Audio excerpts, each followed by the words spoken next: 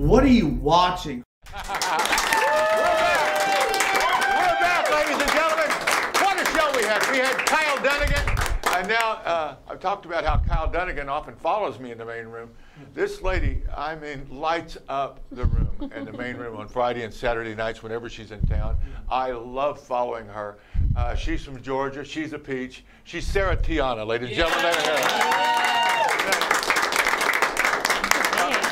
By the way, Sarah also is one of the writers and performers on Roast Battle. Yes. And of course, Reno 911 and White Trash what?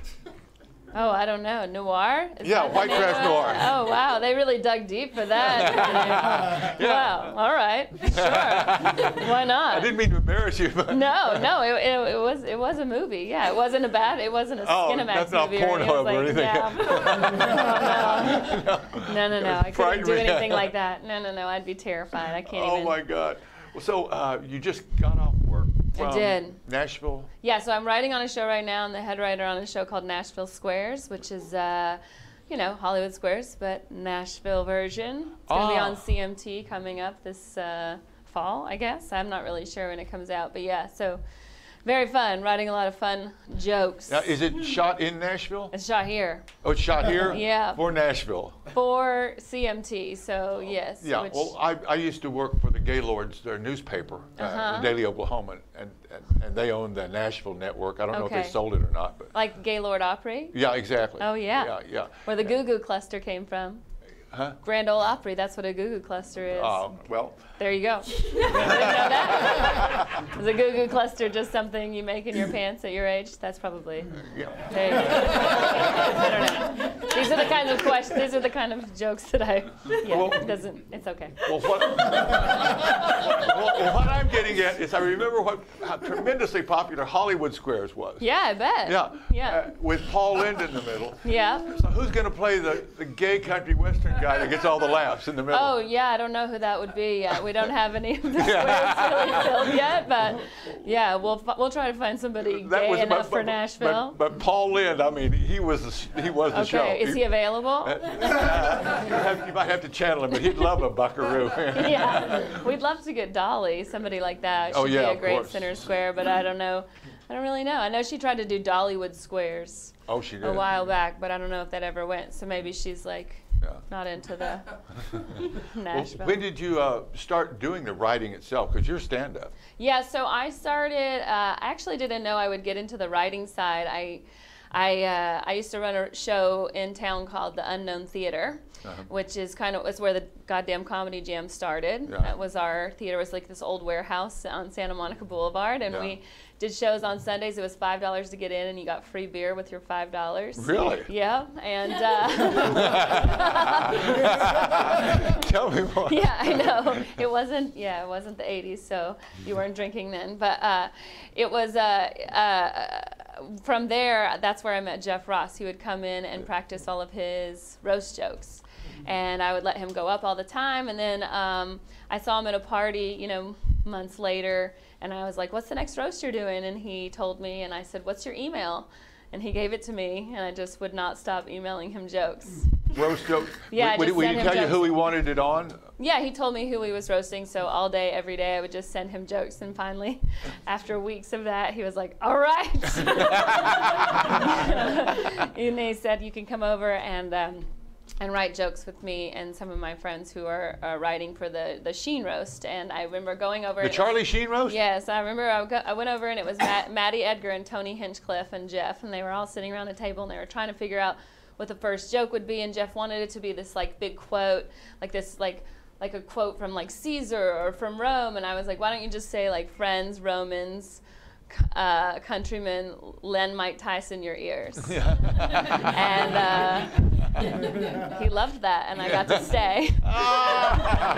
And he was like, I don't know how to pay. I was like, you don't have to pay me, just remember me for a job. And a few months later, he got a show called The Burn on Comedy Central, and he remembered me for that job, and that was my first writing job. And then from then on, I was a writer. That's fantastic. Yeah. That's great.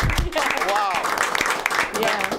So Of course, Jeff Ross is America's roast master at all these. Yes, and America's sweetheart as well, right? Yeah. Well, he's a very beautiful lady. He's an heir apparent to Don Rickles. Yes, sure.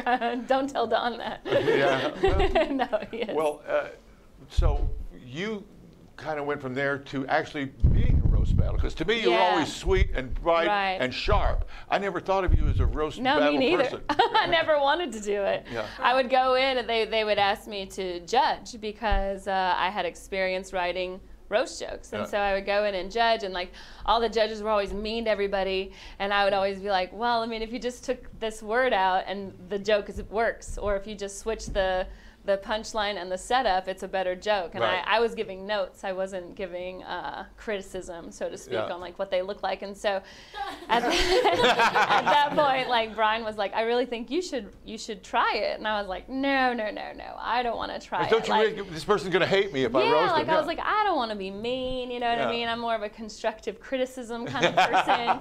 And so finally they convinced me to do it, and from then on, I like won the first one, and then I just never lost until like for 2 years. It was like kind of crazy. I was like, whenever I would write a roast joke, and still to this day, like when I write a joke about you, I'm trying to impress you. I'm not trying to hurt your feelings. Right. I want you to love the joke about you. I want you to want it for your act. Right. So that's kind of like how I made my name. And I think because I have a sweet demeanor and personality, when I said something horrific, it came off as like a little bit more shocking. And I didn't realize, Betty White. Yeah, I guess so. Yeah. Like I don't think anybody anticipated the things that I would say. And so it kind of worked. And then I think when you write roast jokes too, very much like the way you write your joke, like any kind of topical reference is always really important. Like I remember roasting Ralphie May. At the time we were pitching the show for HBO. Comedy Central had not picked it up, and we were pitching the show for HBO, and Russell Simmons was going to be there, and like all these huge people. And so they were like, well, you and Ralphie do a roast, and me and Ralphie, I always say Ralphie and I have a lot in common. We both grew up 60 miles apart. We have the same birthday. And just like him, I assumed I would marry a shitty comic too. So I was like, sure. And at the time, the Ray Rice incident in the NFL had just happened. Elevator thing. Yeah, so I said, Ralphie reminds me a lot of Ray Rice. He's not an athlete, but no one wants to be on an elevator with him either. It was just like, it was kind of easy from then on out. Yeah, it kind of made my name. Well, now, did any of the, either the attitude or the material make it over into your stand-up act? No, I'm not. I think that's what's interesting is like a lot of people will come to my shows expecting me to roast everybody, and I'm not like that. Because I'll hear you from backstage, and I don't hear you being viperous at all. No, I mean, you're still sweet, Sarah. Yeah.